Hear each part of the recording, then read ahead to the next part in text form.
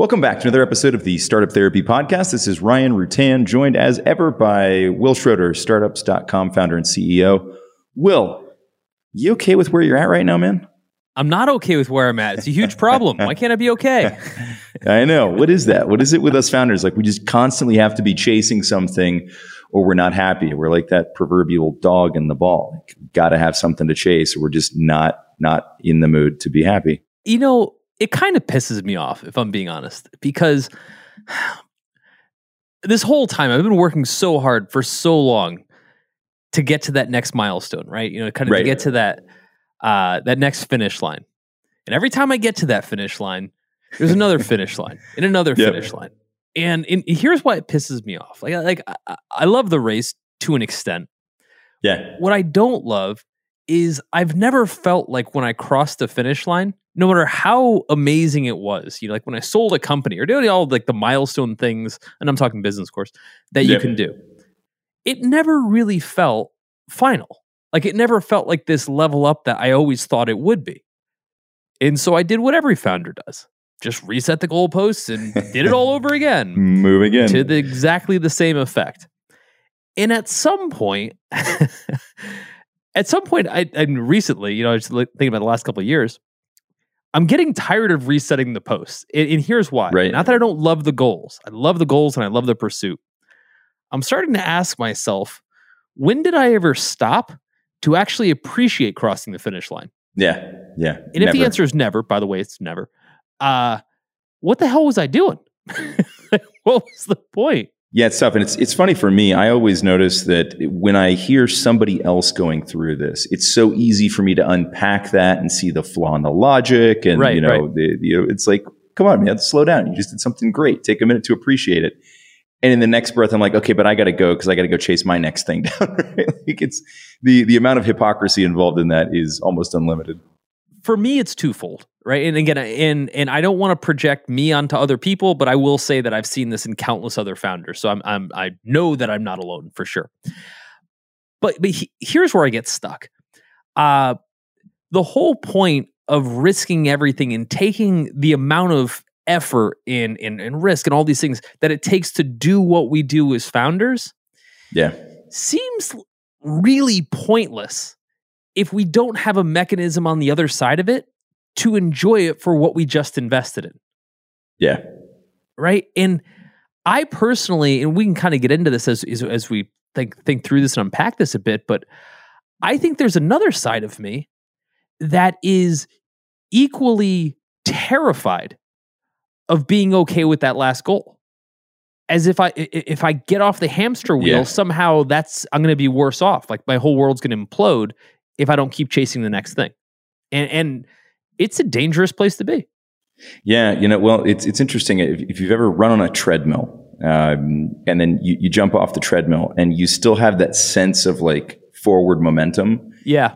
That's how we feel when we stop, right? Like we hit a milestone and we stop running, we stop chasing. There's this kind of, it's not a good sensation, right? You still feel like I should be in motion, but I'm not. And it's disorienting. And I think that something very similar applies when we hit a milestone as a founder within a startup, and then suddenly we can stop, but that sensation is just so strange for most of us. I'd like to kind of decouple this as two separate kind of concerns. One is this whole notion of resting on your laurels, and I actually, and again, maybe this is part of my problem, but I actually do believe in that concept. Like you shouldn't rest on your laurels. Like you probably should go back and kind of re-up. But on the other hand, I'm kind of the opinion that if you've never really found a way to enjoy any of your accomplishments, what's the point of the next one? Like if you already know that it's going to be, nonsensical, then again, these are minor goals and or minor efforts to get to them. Right. It's spending your whole life to win a Super Bowl, but having no way to enjoy the fact that you won. Like just waking up the next day saying, like, I have to, win the next Super Bowl. And that's all that matters. And it's like, well, at which point does it matter if you could never kind of stop and say, where I'm at is what matters. And what's next is great, but it doesn't trump where I'm at. I don't know how to contend with that. Neither do I. The other thing that's really interesting about that is that because we are typically the ones setting the goalposts too, right? So there's not even like any type of a comparative. There isn't a benchmark that we can look at and say, okay, I crossed the line. Now, I wonder if that feeds into it. The fact that it's like, well, but I set that goal. I wanted to build a company, I wanted to sell a company, did that, but that was my thing. And so is there some sense that because it's not defined by anybody else, we can constantly redefine that? And so therefore we feel like we have to. I don't know, but yeah, you're absolutely right that this is one of those behaviors that we immediately re-engage in. Right. And this isn't just like, oh, well, I did it twice. No, we've seen this 3, 4, 5, 6, 7, 8, 9 times with some founders. Right. And, to your point around, if it didn't make me happy the first time, why am I chasing? And maybe happiness wasn't what you were chasing to begin with. But certainly you would hope that it would enter the equation at some point, right? Well, Ryan, let me build on this because, I'll give you some personal context here. And again, I think some of the folks that are listening can associate with some of this and can kind of, dial it into their own world. But here's what threw me off. When I was a kid, I grew up dirt poor, like crazy dirt poor. And at that point, I just figured if I was anything but dirt poor, life would be Shangri-La. Like that's all I cared about, right? I just want to be able to live in a house and have access to food. That was literally like my biggest dream. And at some point that happened, thankfully. And at that point I was like, well, okay, now what I really need to do is I need to, take what I just learned to kind of feed myself and take it to the next level. I'm building a company and this company needs to be X big. And this is like, I kind of want to pause here for a second. This is where it starts. Yes. The moment I said the company needs to be this big or I need to make this much or I need to, whatever my usually arbitrary goal was, I started setting myself up for failure. Not because goals aren't good. Goals are great. Goals are super important. But because I never had any point where I said, if I get to that goal, then here's how I'm going to fundamentally modify how I think about goals. Right? All I said to myself was, cool, I finished this goal. I'm going to swap it out with another goal, and I'm going to swap it out with another goal, and I'm going to swap it out with another goal. And none of them will actually matter. Never ends. And, as I started to kind of grow in my career, I built an agency and we grew to hundreds of millions of dollars and we sold it. And then the first thing on my mind, and I see this a lot with founders that have exited, was I have to do it again. Now, to be clear, absolutely no one has ever said you have to do it again, right? You made that up. Any comparison or delusion that we created to think that was thrust upon us is bananas. It's insane, right? It is. And yet we kind of all do it, right? I certainly did it. And so I said, I have to build something else. And, as you know, I went out and built 8 more companies and that still wasn't enough. It really frustrated me because at some point, I'm chasing validation. At some point, I'm long beyond like trying to feed myself. And so if all of this is self-imposed, right? If I'm basically putting myself on that treadmill and telling myself I have to keep kind of hitting the arrow up faster button, what the hell am I doing? Yeah. Mean, there's no end game. There's none, right? And it won't stop. There's no end game, but why do we all keep doing it? Yeah. Like over and over. Every person that I meet is, and again, there are some people that come out of the woodwork, pop up on Twitter that'll be like, hey, I've got it all figured out, or I do things differently. I'm super zen in life, which is awesome. I envy you at so many levels. What frustrates me is why can't I be okay with where I'm at? Why is that so broken? Where do you feel it the most? So if you were to look back at let's say post Blue Diesel, right? So in those moments where you found yourself, nearing that point where the exit was complete, the earnout was done, you can see that freedom coming. Where was your focus at that point? Like what were you feeling in those moments? Was it, I've got to go find something to do? Was it like manic energy, or was there already a list of things that you wanted to chase down? Like what was the core driver there? Can you go back in time and find it? Yeah. Oh, I know it. I got lucky. Again, it was and I hate the word luck for entrepreneurs. Entrepreneurs are fortunate, not lucky. Powerball winners are lucky. I looked at it as this was a fluke, which again happens a lot. And it's funny because there's no way to fluke that business. We were in an agency business. No. You're selling people for time. There's no like special version where people pay you, but you don't actually deliver the product, right? Like Right. you have to deliver. It's one of the most complicated businesses there are. But regardless, I just felt like, hey, I had good fortune. It's a one-off. The only way I can feel good about this good fortune is to replicate it and validate the fact that this wasn't a fluke, which was a broken assumption. But the bigger broken assumption was that I couldn't have just been so happy with what had just happened. And a lot of people don't understand this. A lot of people are like, well, yeah, you went out and you bought nice stuff and you were rich. And I was like, I get it. And I was totally appreciative. And I felt, so fortunate. However, what threw me off was, okay, so everything just went exactly the way I wanted it to. Right. Why don't I feel more awesome? And again, I talked to lots of other founders who did exponentially better than I've ever done. They feel exactly the same way. Yeah. And this isn't just about why can I feel good if things go well. It's really more about why can I feel okay right now? What's always so broken in the right now that I can't wrap my arms around it? It's the big question. I'm not sure we're going to find it, man. I don't know the answer is not easy for sure. I'm okay if we don't find it, but I'd really like to talk about what causes this. I'd like to talk about kind of why we keep coming back, back to start, no matter how many times we do something. And the reason I think this is particularly important for founders is because we are on a very goal-driven plan, right? Over and over, goals after goals after goals. But I think we get into this dangerous routine where it no longer becomes about what the goals accomplish. It just becomes about more goals. Yeah. Example, if we were to say at the formative stages of startups.com, if we ever get to $1 million, we're able to pay ourselves, et cetera, we've made it. And then we get to $1 million and we say, cool, we're good. Don't need $2 million. That is almost heretical in startup space. It is. This idea that, how could you be okay with where you are if the next goal isn't bigger? But Ryan, how often do you hear people say that? Yeah, never. But why? It's interesting is most of the heresy calls would come from people who had yet to hit those milestones. I think that's what's interesting about this is that a lot of the pressure and a lot of the questions, a lot of that, people seeking for you to validate what's already truly been validated. And I want to talk about that in a second. Sure. Comes from people who haven't accomplished it yet, right?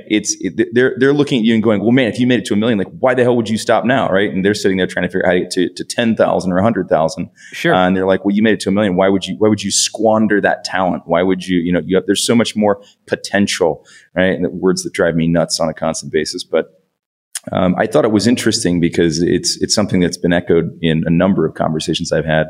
One just a couple of weeks ago with somebody who's close to selling their business. And he said, finally, I'll be able to prove that this is a good business. And I was like, man, you've been running this thing for like 8 years, paying yourself really well. I know he's paying above market salaries in a market that already pays well.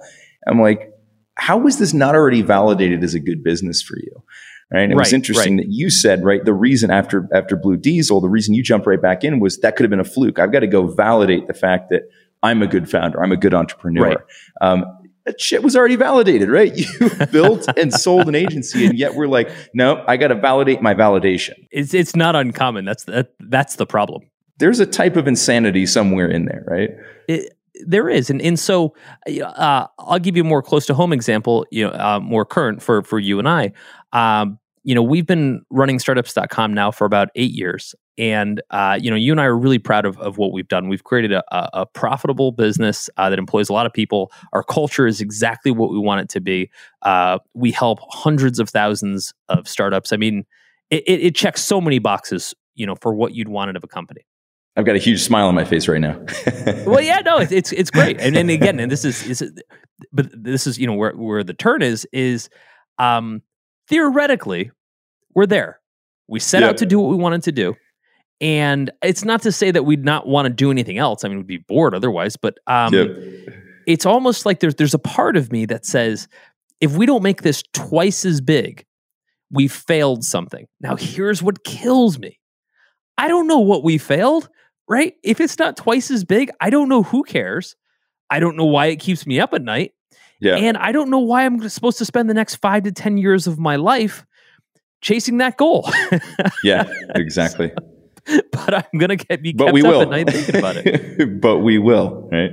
But we will. And I keep getting to this existential place, not just with our business, but talking to other founders. And what blows my mind is, no matter what size those companies are, no matter what they've accomplished, they all feel like they're 1 year or one milestone away from where they were actually trying to get. Yeah. Like, yeah. I've yet to meet any founders that are like, no, I'm exactly where I wanted to be. I know they exist, and some of you are probably listening to this right now. I'm not pretending they don't exist. I'm saying, as a guy who talks to founders pretty much all day long, and yep. probably more so than most people do, it is not a common narrative that I'm seeing. Brian, I'd be interested to see if it's what you're hearing. Yeah, no, the balance is on the other side of the fence for sure, right? You do run into the occasional Zen founder. I would say something, though, interesting, as I'm going back through my history of conversations on this topic. Most of them, I would say, were entrepreneurs, not necessarily startup founders. And I'm not trying to mince words here, but the folks I know who are like, yep, it's big enough, it's good enough. They're running more of a, like a lifestyle business, a nice ATM for them. Maybe it's an accounting consultancy. Maybe I talked to a guy who owns a bunch of food franchises a few weeks ago, and he's super happy with where they're at.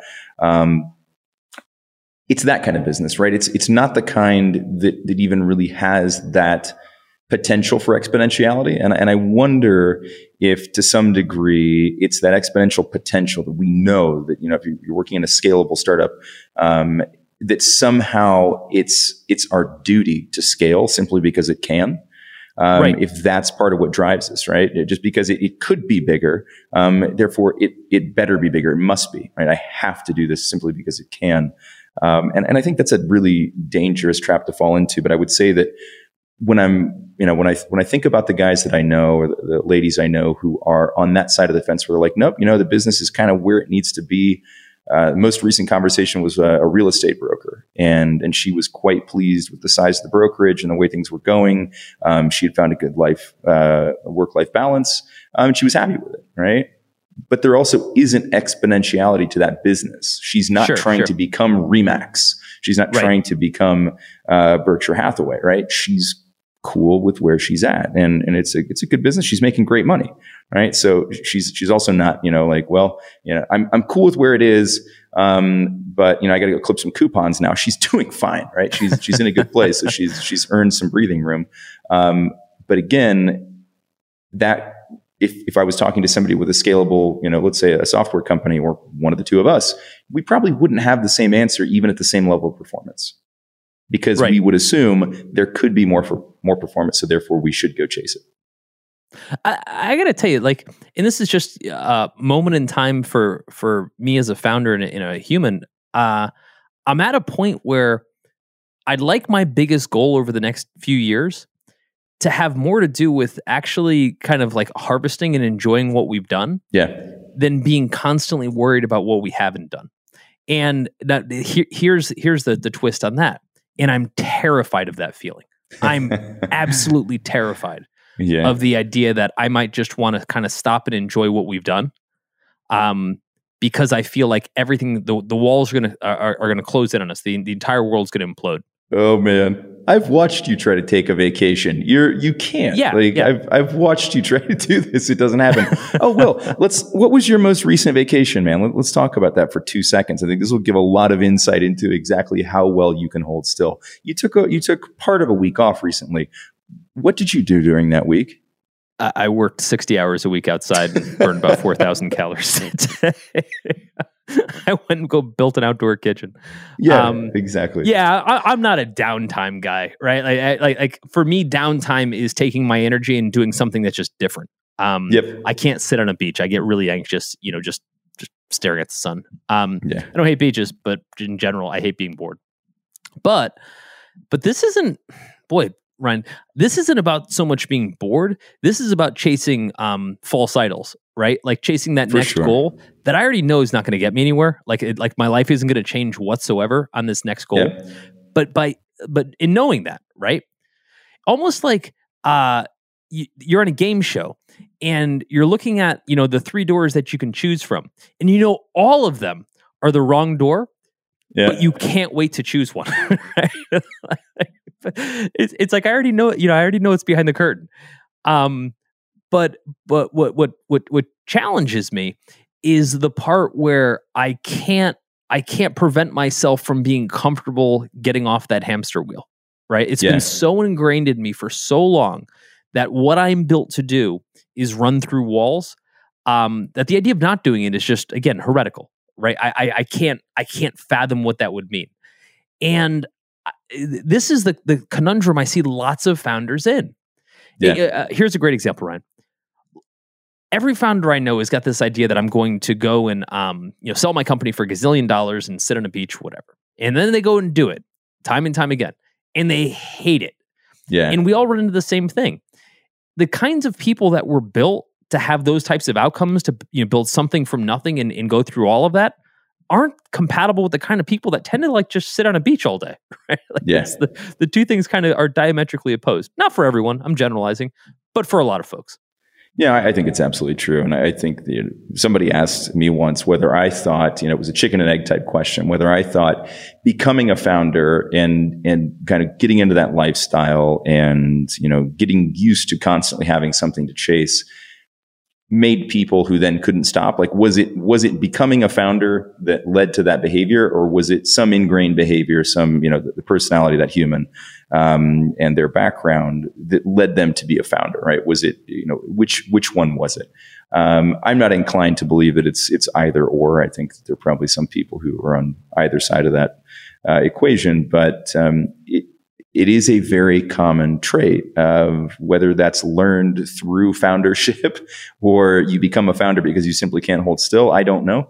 But boy, it sure seems to be part of it. I want to back up for a second though, because as I was talking about, this need to keep moving, this need to chase. And you said, but it's about the false idols. I don't disagree with that at all, but I also can't easily decouple the two, because I think that the idols come from somewhere, right? The idols weren't, as we said before, they're self-imposed, right? So we created that.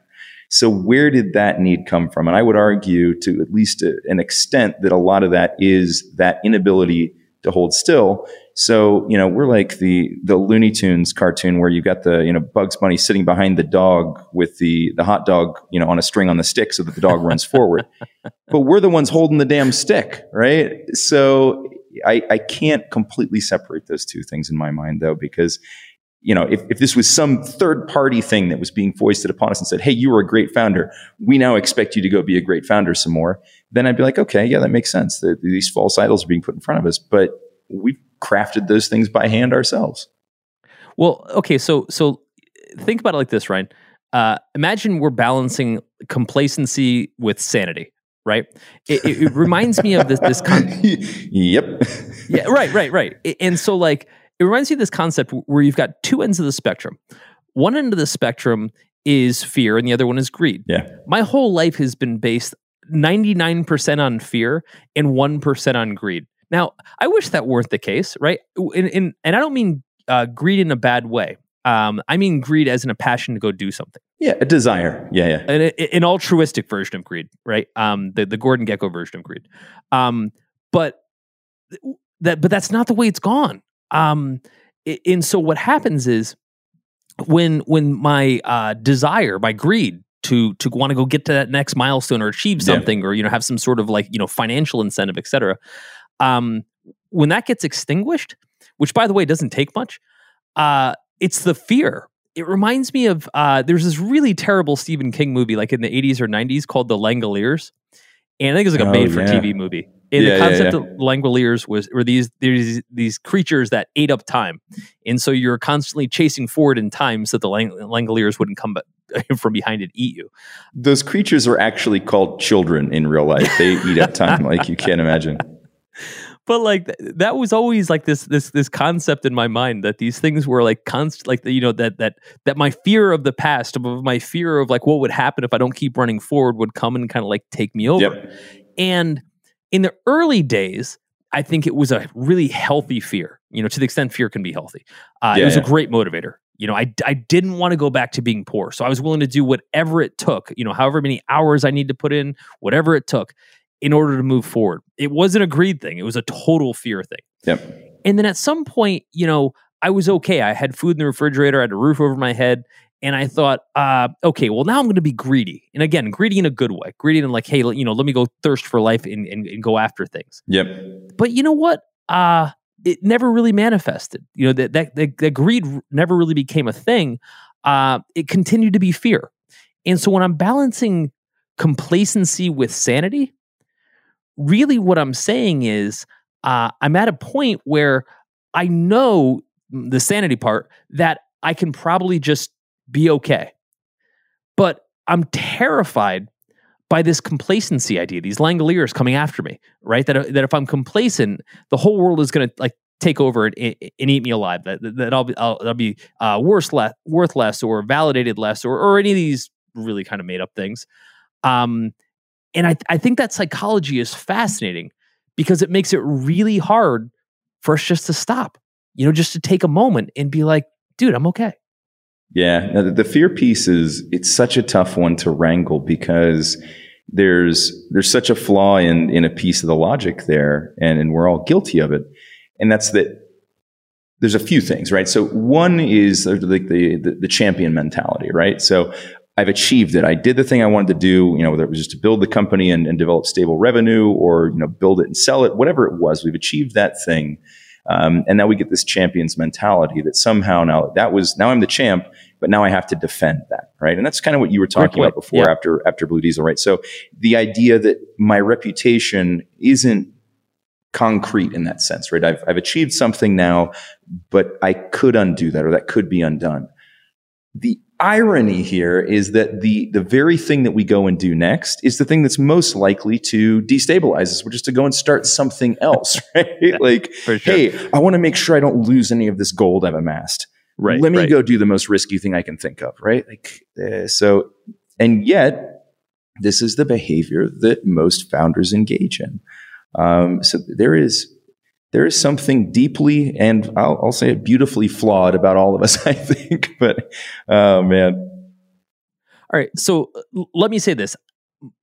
My concern is that I don't see enough of the founder narrative. The founder narrative to me, like the version that I see is when we're two of us are sitting in a room or you're at a cocktail party and someone says, hey, I'm actually good with where I'm at. I don't really care if we grow the business this year. I don't really care if we add more people. I just want to be happy. And I got to tell you, I've, been doing this a long time. I've never seen someone say that. I mean, I would give them a giant, well, maybe not a COVID hug. I don't know what you do, like a fist bump. I don't know what it is, but I would give us some, current embrace if someone would just break down and say that in some sort of founder setting. I think in this case, you're allowed to hug. I think you're allowed to break the rules at that point. Social distance isn't a thing. If somebody actually transcends to that level of founderdom, they get a hug. Okay, so but this is where I'd like to just spend a little bit of time, if we would, about how a big challenge that we face as founders is being okay with where we're at, is setting a goal and say, hey, I'm here. Like my goal right now is to stay here, is in heaven forbid, enjoy it. To actually be happy with where we're at. Yeah. It's Tom Brady winning a Super Bowl, going in there, hey, Tom, what are you going to do next? Like, dude, I just won a Super Bowl. Like, I'm going to actually enjoy being the guy that won a Super Bowl. Right. And that's what I'm going to do next. And I don't see enough of it. I'm not saying it doesn't exist. Again, billions of people, I mean, they all have their own path, but I'd like to see more of it. I'd like to see more of it myself. I'd like to see more of it with other founders. And I think it would be a really healthy kind of Zen movement amongst us to be able to say, where I'm at is where I want to be right now. And not have to defend that. You know what I mean? Absolutely. I have the to show how deep this goes. I had a conversation probably about a month ago now, where a friend of mine who runs a fairly large company, $20 million annual, and he came and he was talking about one of his mentors, from that he's had for 10 or 15 years, was giving him some praise. And as he's telling me this, something, oh, that's really nice. This guy reached out, he's giving kudos. At the end of this, my friend goes, I just hate patronizing shit like that. I was like, wait, what?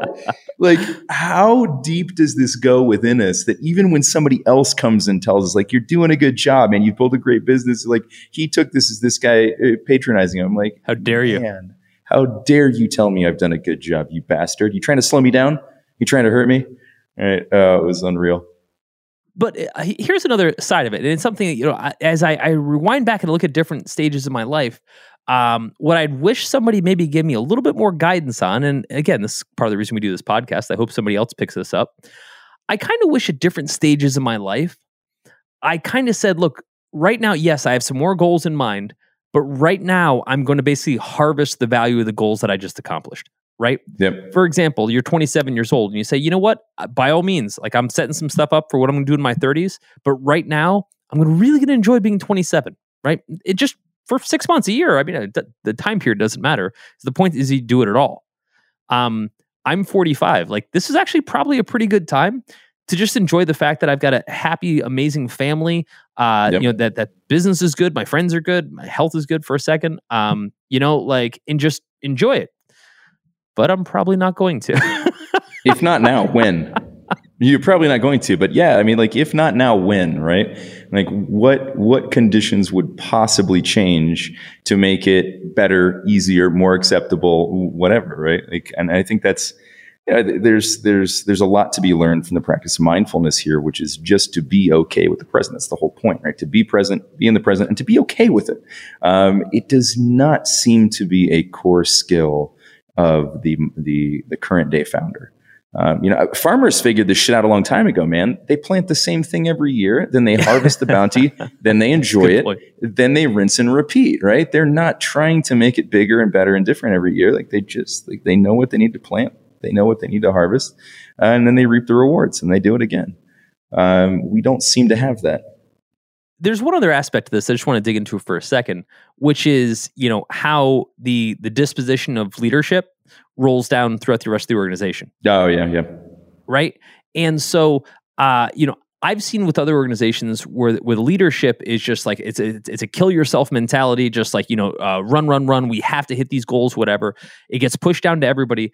And now the entire organization is totally miserable. Right? Everyone's miserable.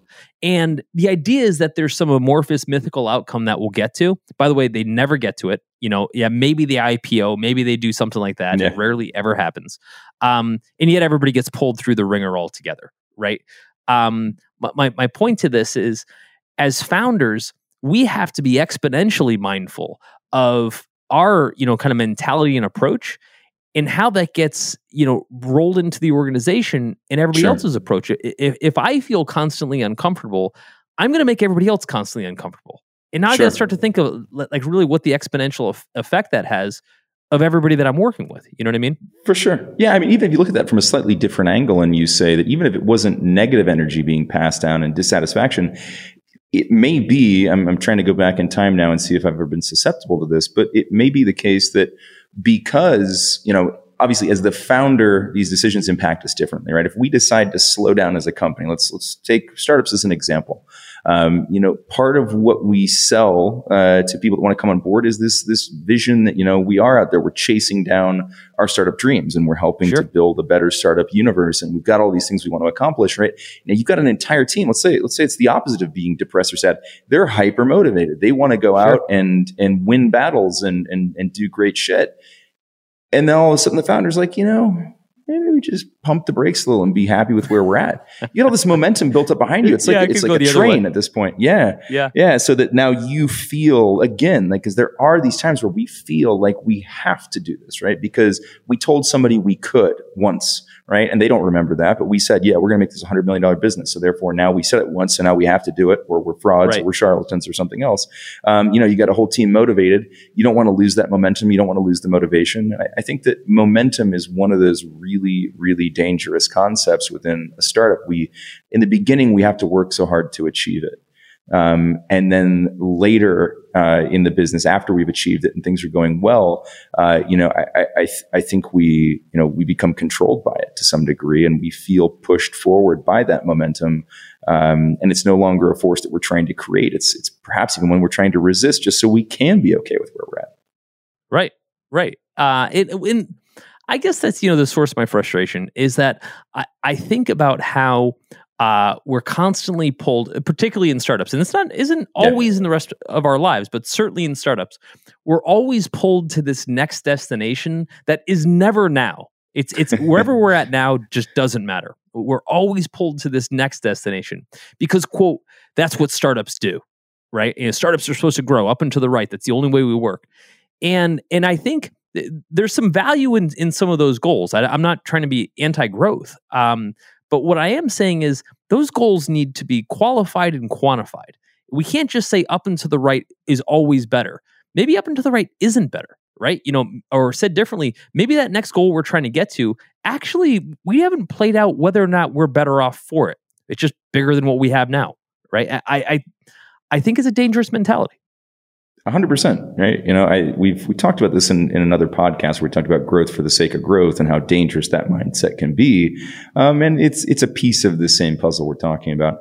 I had a reflection once of my own where I realized, I didn't understand why necessarily, but I absolutely came to the realization that for me, the pursuit of something is when I'm happy.